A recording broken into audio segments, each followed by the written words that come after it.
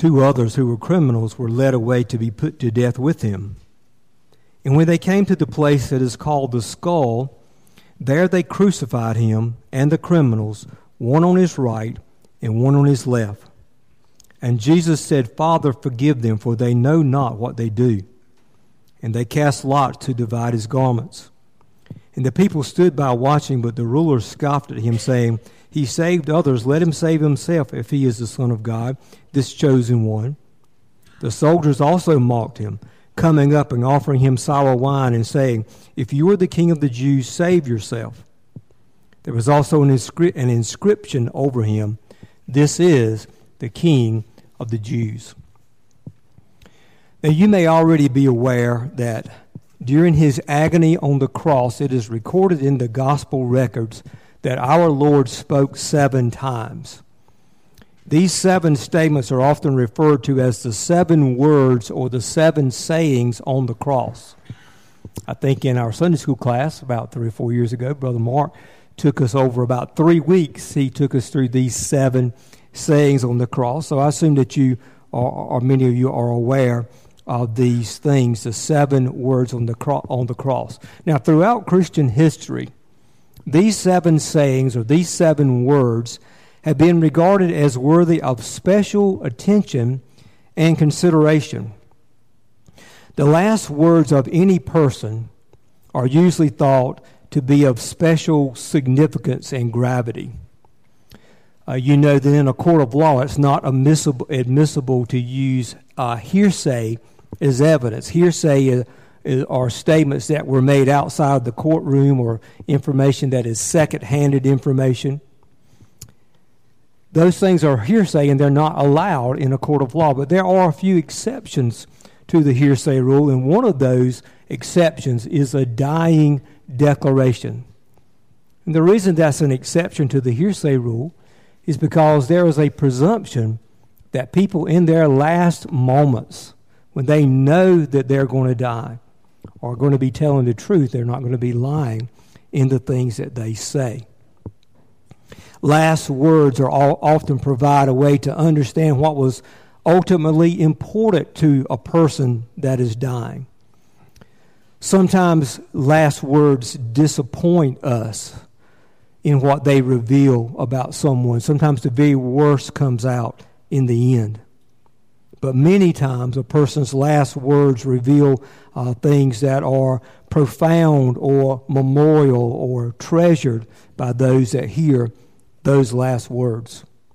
I would suggest that these last words of Christ spoken on the cross are the most significant final words that were ever spoken. Though they were brief words, these 7 statements are incredible in their content and in their beauty and in their grace. Matthew Henry makes an interesting observation, something that I never thought about. I'm quoting now. He says, quote, "One reason that he died the death of the cross was that he might have liberty of speech to the last, and so might glorify his Father and edify those around him." Matthew Henry is saying that dying on a cross enabled our Lord to glorify God and to bless others with his words to the very final moments of his life. Now, these 7 words are divided into 2 groups. 3 of these words, the first one, the one spoken in the middle of the 7, and the last one are directed to God. The other 4 are addressed to the people that are there around him during the crucifixion. The 3 that are addressed to God the Father are, here in Luke 23:34, our text this morning, "Father, forgive them that they know not what they do." The one that was spoken in the middle of the 7, from Matthew 27:46 is, my God, why have you forsaken me?" The last word of Christ in Luke 23:46 is, "Father, into your hands I commit my spirit." Now the 4 that were addressed to others are these. Luke 23:43, "Truly I say to you, today you will be with me in paradise." John 19, verses 26 and 27. Woman, behold your son, behold your mother. And then John 19:28, I thirst. And then John 19:30, it is finished. Those are the 7 words spoken by Christ on the cross. And all of these words were spoken during his extreme suffering on the cross. When we describe our own really severe pain, we often use the term excruciating pain. Have you ever used that word, excruciating, or heard that word? The word excruciating comes from the Latin word to crucify. It literally means to have a pain like the pain of crucifixion.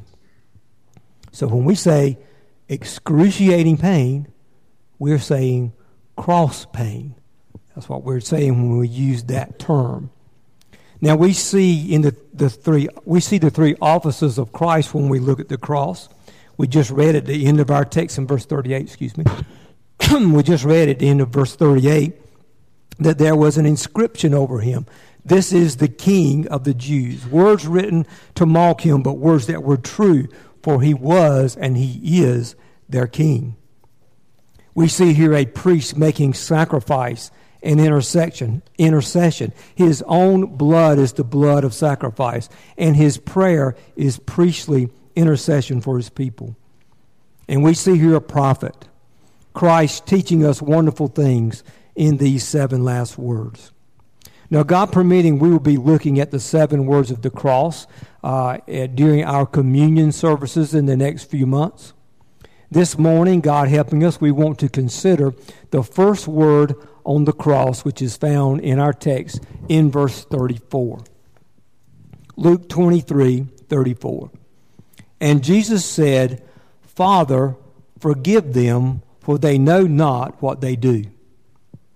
These words are a prayer addressed to his Father. I want us to consider this word from the cross under 4 questions. First, what are the circumstances? Second, what does he pray? Third, why does he pray? And then fourth, how is his prayer answered? So first of all, the circumstances. At the end of verse 33, we read, There they crucified him, and the criminals, one on his right and one on his left, and Jesus said. In the first moments of his crucifixion, Jesus speaks these words. It is about 9 a.m. in the morning. Just 12 hours earlier, at about 9 p.m., he was with his disciples in the garden. Shortly thereafter, he is betrayed and he is arrested. At about 2 a.m., he is questioned by Annas, the former high priest, and the father-in-law of Caiaphas, who was the current high priest. Annas was a leading man among the chief priests and the elders, and his physical abuse begins at this time. A second so-called trial is held about 3:30 in the morning. Caiaphas, the chief priest, the elders, and the scribes have been assembled in the middle of the night. And again, he is physically assaulted by these allegedly holy, upright, religious men. At 6 a.m. in the morning, there's a third brief trial, and he is almost immediately taken to Pilate. By 7 a.m. in the morning, Pilate has sent him to Herod so that he can deal with him. Pilate doesn't want to deal with Jesus. He sends him off to Herod. Herod and his men mock him and return him to Pilate. And it is now about 8 a.m. in the morning, and Pilate wishes to release Jesus, but the crowds have gathered. And they incite him to release the criminal Barabbas and to put Jesus to death. Pilate relents and has Jesus severely beaten and brutalized, and he is scourged with a whip. Jesus is now bloody from head to toe. He has cuts all over his body. His face is unrecognizable. At this point, he hardly looks human. Isaiah 52:14 is fulfilled. Isaiah 52:14 says, his appearance was so marred beyond human semblance, and his form beyond that of the children of mankind. The cross beam of his cross is placed on his shoulders, probably tied to his shoulders and to his arms. And he is led by the soldiers towards Golgotha, which is about 650 yards away. Jesus, weak from no sleep and from the trauma of his beatings and the loss of blood, struggles to carry his cross, and Simon of Cyrene is compelled by the soldiers to carry it for him. At 9 a.m., the soldiers take his clothes, and Jesus is laid on top of the crossbeam, which is on the ground, and nails, which are really more like small spikes, 7 to 9 inches long, are driven into his wrist, securing him to the beam.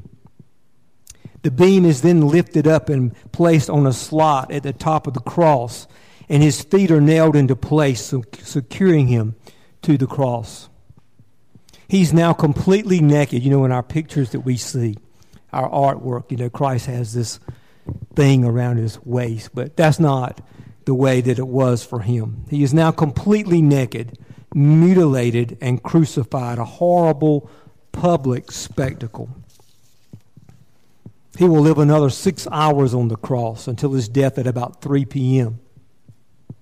It is now in these very first moments of his final humiliation and agony that he speaks this first word from the cross: Father, forgive them, for they know not what they do. It was not uncommon for victims of crucifixion to speak what would normally be the scene. They would curse, they would cry out, they would scream, they would curse their tormentors. They would plead for some kind of relief. They would proclaim their innocence and the injustice of what was happening to them. But what we hear coming from the lips of Jesus is something very different from all of that. We hear the words of intercessory prayer. Now, this is in direct fulfillment of Scripture. Isaiah, again, in chapter 53, verse 12, says this: He poured out his soul to death and was numbered with the transgressors. Yet he bore the sin of many, and he makes intercession for the transgressors. And that is exactly what our Lord does with these first words. He intercedes for the transgressors. Now, those were the circumstances of these words. Let me make just a few observations about the circumstances. We see in this the glory of Christ in his constant obedience and fidelity. Jesus had taught his disciples in Matthew 5:44, love your enemies and pray for those who persecute you. Now we see Jesus perfectly setting the example for us. And there's a lesson for us in this example. We are to live by biblical principles and be Christians no matter how difficult and severe our circumstances are. Hardship and affliction do not suspend or exempt us from godly Christian living. And we see that in the example here of our Lord. And in the same way, we can see that God wants us to glorify him and serve him until the very end of our lives. We see that in the circumstances of our Lord Jesus. In John 13:1, we read, when Jesus knew that his hour had come to depart out of this world to the Father, having loved his own who were in the world, he loved them to the end. That is what we see in this word from the cross. Now, there is more we can learn from this first word of the cross. We see something in Christ that if we could grasp it and hold on to it, would change our hearts and would strip from our character and our personality some of the ugly things that are there. Let's consider this second question. What does he pray? He prays, Father, forgive them.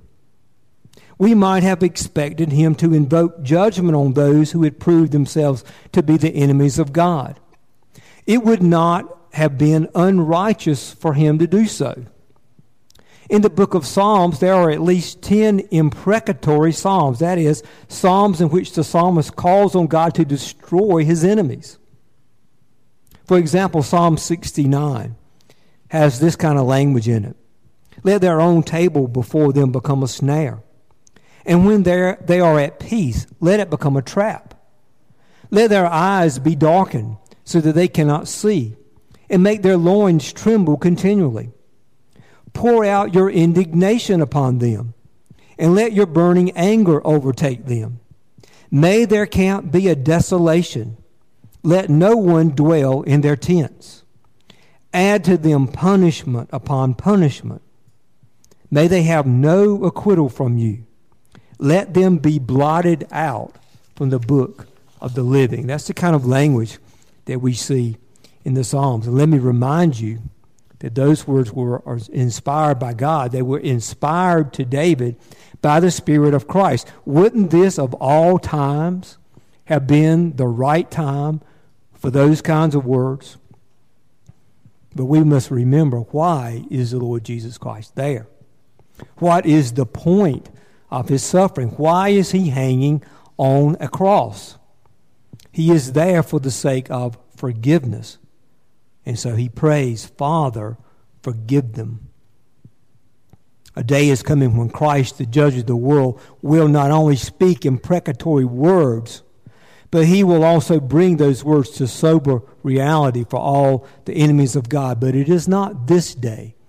It is not the day that he is on the cross. This day is about the forgiveness of sin. And so he prays, Father, forgive them.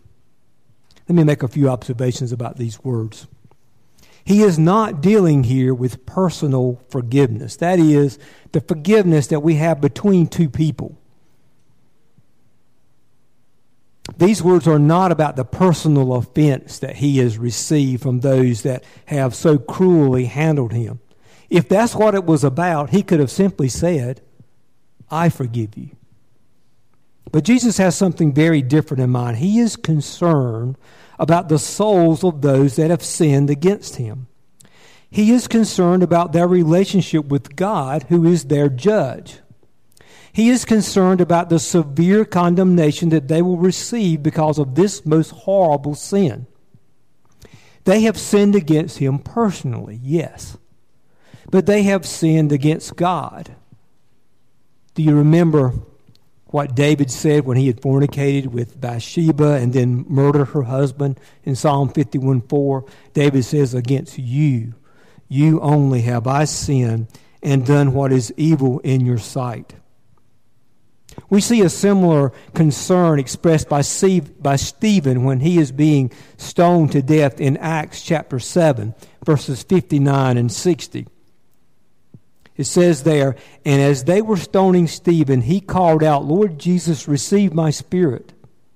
And falling to his knees, he cried out with a loud voice, Lord, do not hold this sin against them. And when he said this, he fell asleep. Stephen was not concerned about the consequences of what was happening to him. He was concerned about the consequences of this sin for them, that is, those that were his murderers, consequences that would come to them from the hand of God. And so he prays for his murderers. He says, Lord, do not hold this sin against them.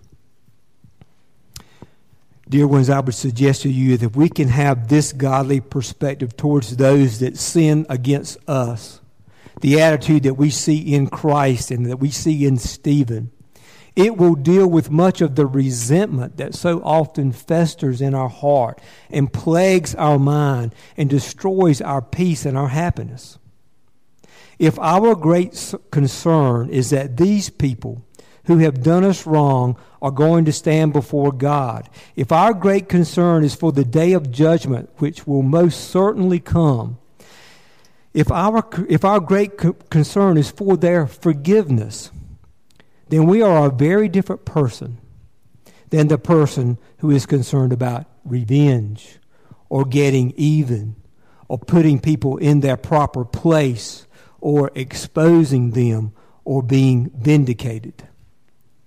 When we're in circumstances like Stephen or our Lord, what is the ultimate thing that really troubles us about these people who are sinning against us? Is it for the hurt and the loss and maybe the embarrassment that we have suffered? Or is our concern about those people? Is our concern that these people, by their actions, are maybe revealing that by what they have done, that they are not true Christians at all, and that they will perish if they don't receive forgiveness from God? Now, this is the mind of Christ. It is not Jesus who is the one to be pitied. It is not Jesus who is in mortal danger. It is not Jesus who needs to be prayed for. Jesus is saying in these words, these are the people who are to be pitied. These are the people who are in mortal danger. These are the people who need to be prayed for. And when he prays, Father, forgive them, he is revealing that they are in danger of something that is worse than death, even death on a cross. Hebrews 10:31 says, it is a fearful thing to fall into the hands of the living God. May God give us grace to think like Christ when we are faced with these things. Our Lord says, Father, forgive them. Now, our third question is, why does he pray? Why does he pray? Our text says, for they know not what they do. Now, this is a very interesting statement. What is meant by the words, for they know not what they do? Certainly the religious leaders know that they have falsely accused Jesus. Certainly those that spat on him and beat him for no reason know that they are doing something wrong. Certainly Annas and Caiaphas and Pilate and Herod know that this is an innocent man. What then does it mean they know not what they do? Some have suggested that Jesus is looking for something to alleviate the horrible guilt of what is happening, something to lessen the guilt of this, the greatest of all sins. That may be the case. Let me suggest another answer to the question, what does he mean, for they know not what they do? If you know your Bible well, you're aware that the Scriptures distinguish between sins on the one hand that we commit in our general depravity and sinfulness, sins done in carelessness and foolishness and thoughtlessness, sins of the moment, sins committed when we're caught up in our emotions and our lust. And on the other hand, sins that we commit very specifically with full knowledge of what we're doing. Premeditated sin. Intentional, arrogant, defiant sin. There are sins that we commit with some level of ignorance, and these are those sins that we truly and fully know not what we do. There are sins, though, that we fully understand. We've been taught, we know better, and we still go into it. Now, all sin is serious and has eternal consequences, but there is a special weight and seriousness to the consequences that attach to sins which are committed with our full understanding, in total disregard of known truth and in open, wide-eyed rebellion against God. The Old Testament refers to it this way, Numbers chapter 15, verse 30. But the person who does anything with a high hand reviles the Lord, and that person shall be cut off. Deuteronomy 17:12, the man who acts presumptuously, that man shall die. Psalm 19:13, keep back your servant from presumptuous sins, sinning with a high hand. We see this in the New Testament as well. In Hebrews chapter 10, verses 26 and 27, we read these words, for if we go on sinning deliberately, after receiving the knowledge of the truth, there no longer remains a sacrifice for sins, but a fearful expectation of judgment and a fury of fire that will consume the adversaries. Now, in contrast to that deliberate sinning for which there is no remedy, Peter preaching in Acts chapter 3 to the men of Jerusalem, the very same leaders, the very same men that were in the crowds that were involved in the Lord's crucifixion just 50 days earlier. He's preaching to those same people. And he says this in Acts chapter 3, verse 14 and 15. But you denied the holy and righteous one, and asked for a murderer to be granted to you, and you killed the author of life, whom God raised from the dead. And then in verse 17 he says, now, brothers, I know that you acted in ignorance, as did also your rulers. The rulers and the people were vile, wretched, and cruel sinners against the Lord Jesus, but they did not grasp the full truth of what they were doing, that they were literally putting to death the Son of God. Paul uses this kind of language in 1 Corinthians chapter 2 and verse 8 when he says, none of the rulers of this age understood this, for if they had, they would not have crucified the Lord of glory. It's interesting that in 1 Timothy chapter 1 verse 13, Paul applies this kind of language to himself. He says in 1 Corinthians 1:13, formerly I was a blasphemer, persecutor, an insolent opponent, but I received mercy because I had acted ignorantly in unbelief. Because he did not believe that Jesus was the Christ, there was in his actions against Christ and Christ's church an ignorance of the full significance of what he was doing. Now let me be clear about that ignorance that we're talking about. That not fully understanding the depths of the matter does not mean that our sin needs no atonement, or that it has no guilt, or that it does not need to be forgiven. In fact, Paul, who says in verse 13, I had acted ignorantly in unbelief, says just 2 verses later, in verses 15 and following, he says this, the saying is trustworthy and deserving of full acceptance that Jesus Christ came into the world to save his sinners, of whom I am the foremost.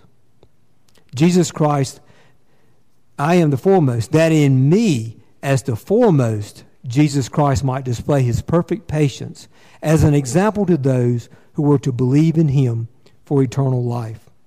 Paul sinned in the ignorance of unbelief, but even so, he was the chief of sinners and in need of saving mercy from Christ.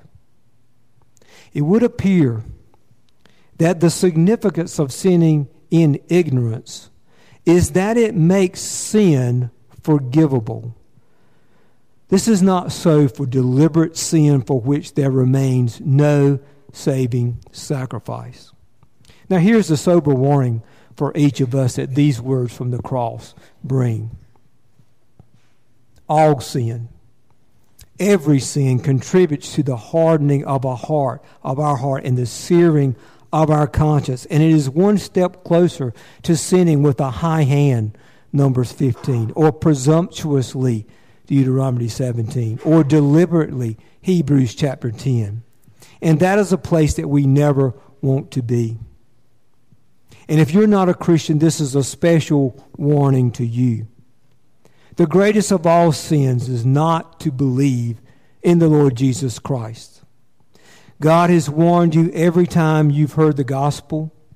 He warns you at Christmas and Easter and Thanksgiving, when even the unbelieving world reminds us of Christ with our holidays that we celebrate. How many times have you heard about Christ and sin and the gospel? And God is warning you now. But dear ones, the time will come when not believing in Christ will no longer be a sin of ignorance, but will be sinning with a high hand. And it will be deliberate sin against your knowledge of the truth. And it will be sin with no remedy. That is why the book of Hebrews pleads with us in chapter 4. It says, today, if you hear his voice, do not harden your hearts. Let's consider our fourth question. Is his prayer answered? Well, we know that God always answers to prayers of his Son, so a better question is probably to say, how is his prayer answered? We see his prayer begin to be answered immediately. We're told by Matthew and Mark in their Gospels that the two thieves reviled and mocked him.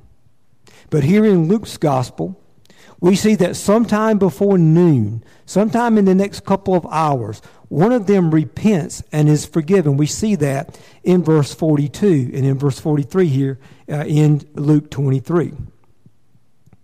Verse 42, and he said, Jesus, remember me when you come into your kingdom.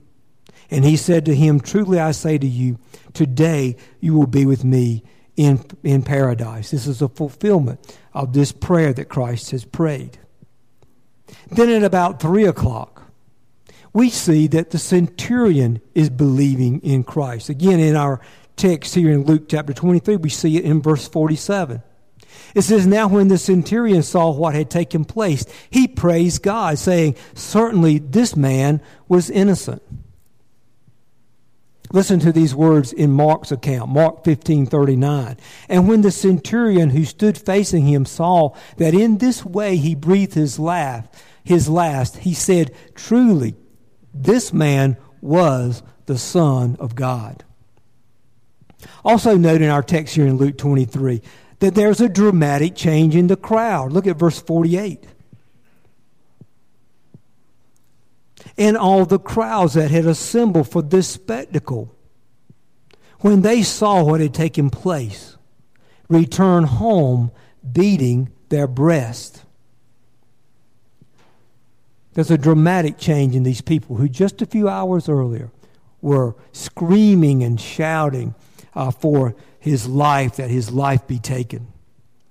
And then there is an incredible fulfillment of this prayer in the book of Acts. Please turn over with me to Acts chapter 2.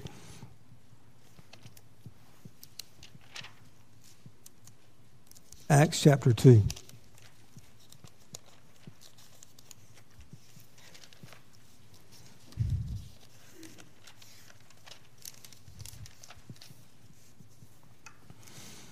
Look with me at verses 22 and 23. Men of Israel, hear these words. Jesus of Nazareth, a man attested to you by God with mighty works and wonders and signs that God did through him in your midst, as you know yourselves. This Jesus delivered up according to the definite plan and foreknowledge of God, you crucified and killed by the hands of lawless men. When Peter says, you crucified him and you killed him, he does not mean you generically or you as in somebody. He meant, speaking to these people that are before him, you were in the secret councils. You were in the illegal trials. You were in the crowds. You wanted Barabbas and not Jesus. You wanted his blood. You personally were involved. Now look down at verse 37 here in Acts 2. Now when they heard this, they were cut to the heart and said to Peter and the rest of the apostles, brothers, what shall we do? And Peter said to them, repent and be baptized, every one of you, in the name of Jesus Christ for the forgiveness of your sins, and you will receive the gift of the Holy Ghost. For the promise is for you and for your children and for all who are far off and everyone whom the Lord our God calls to himself. And with many other words he bore witness and continued to exhort them, saying, save yourselves from this crooked generation. And those who received his word were baptized. And there were added that day about 3,000 souls. And so we see here the prayer of our Lord Jesus Christ being fulfilled in a dramatic way. 3,000 souls on this day. These same people were cut to the heart. What did Peter tell them? He told them to repent. And to repent for what? for the forgiveness of their sins. Our Christ, our Lord prayed on the cross, Father, forgive them. And so here it is. Now it doesn't stop here. Look down at verse 47 at the end of the verse. It says, and the Lord added to their number day by day those that were being saved. Every day more and more people were receiving the forgiveness of their sins. And what about the religious leaders? Is Christ's prayer answered in them? Look over at chapter 6 and verse 7 here in Acts.